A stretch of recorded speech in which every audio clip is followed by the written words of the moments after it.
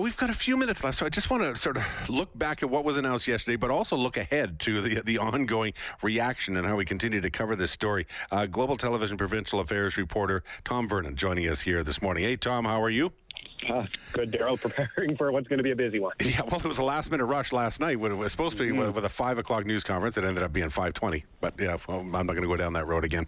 I was talking to David Shepherd earlier, the NDP health critic, about the reaction to it, and one of the big things he brought up, because obviously the NDP criticism is saying you've caved into the protesters, Kenny government. He brought up that Grant Hunter, the MLA, had been back at the Coutts border crossing and was saying he was proud to see what was going on there. Have you? I haven't heard anything about that from anywhere else other than him. Have you? I've not seen that. It was interesting how the Premier handled all that yesterday, though, right? So when he was asked about the supposed negotiations between rural MLAs and the border protesters, he said, look, we've made it clear no one is allowed to negotiate with them. Sonia Savage is out speaking about the situation yesterday, and he just put it as an MLA speaking to his constituents, which they are supposed to do. So it's interesting how they're framing that. Like, look, he's not negotiating; he's just speaking with constituents. So I've not seen that Grant Hunter was back, but I mean, he was there that weekend, and then had to kind of come around and apologize. And the first weekend he walked back on that. That's why I was surprised when Shepherd told me that this is what. But I don't know. That's just hearsay, so I have no confirmation of that. I'm not sure either.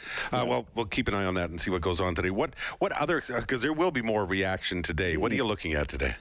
Well, the business community reaction is interesting on this, and I heard you guys talking about this a little earlier on. Okay, the restrictions exemption program is gone, but what about capacity limits? Like, you look at places that, with their putting in the restrictions exemption program, they could operate at higher capacity, and now they can't. So they were saying, look, the liquor service, that's what's really harming us, not the restrictions exemption program. So I'm curious to see how business reacts. We're going to hear from the city today. Look, there's been some back and forth from municipal leaders and the Premier on how do restrictions work. Can municipalities put their own restrictions in place? So we'll hear from Mayor Sohi today. That's going to be an interesting one as well. And then from healthcare workers, how are they feeling about this? The Premier says, look, the number of people, the number of people in hospital with COVID is a little lower than the numbers show. Look, they've had a long 2 years. I'm curious how they feel about the programs being lifted. Yeah, because the next steps are incumbent on a continuing trend of reduced hospitalizations.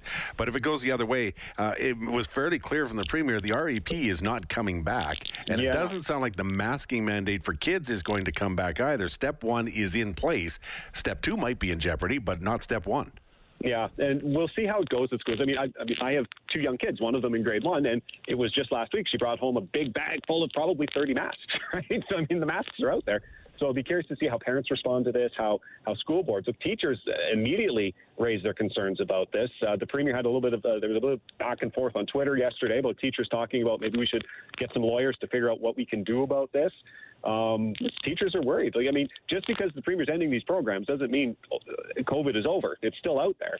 So we'll see how this transmission goes and how parents react to this. Well, and how it works within the school community, because I would think that some parents would say to their kids, we want you to keep wearing your mask. Is there any rule against wearing a mask in school now? How does that work sort of as with different groups? So you have some kids who do, some kids who don't. Do teachers dive into this and say, we'd prefer that you did, but we can't tell you to? That's it. There's a lot of this could be a really real mess in some cases for some people. And I mean, having school-aged kids, I have lots of friends with school-aged kids, and it happened to us.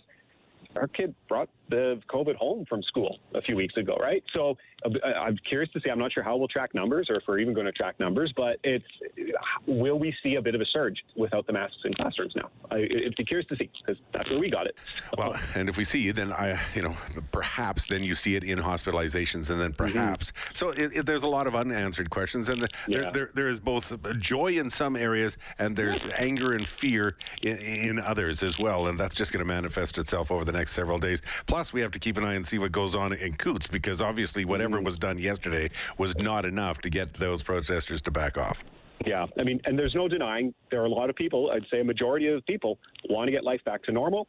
It's going to be a bumpy road there. So I'll be curious to see how this all plays out over the next few weeks. Yeah, likewise. Tom Vernon, thank you so much for your time. Appreciate you jumping in here with us.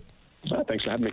Hi, it's Shauna, and I might be a bad parent because my kids think French fries are vegetables. Hey, it's Ryan, and I might be a bad parent because I went out for wings when my wife was in the hospital after giving birth. Johnny here. I might be a bad parent because in my house, the tooth fairy gives pocket change. But we're not alone. Len emailed us and said his 6-year-old daughter's Tarzan moment going from love seat to lazy boy by curtains made him more proud than any dance recital. And Andy left his 2-year-old at the rink. All right, guys, I'm sure we're not alone. Like Andy's kid. For stories and confessions like this, make sure you check out our podcast. It's called Bad Parents, and it's available wherever you get your podcasts. I left a glove at the rink.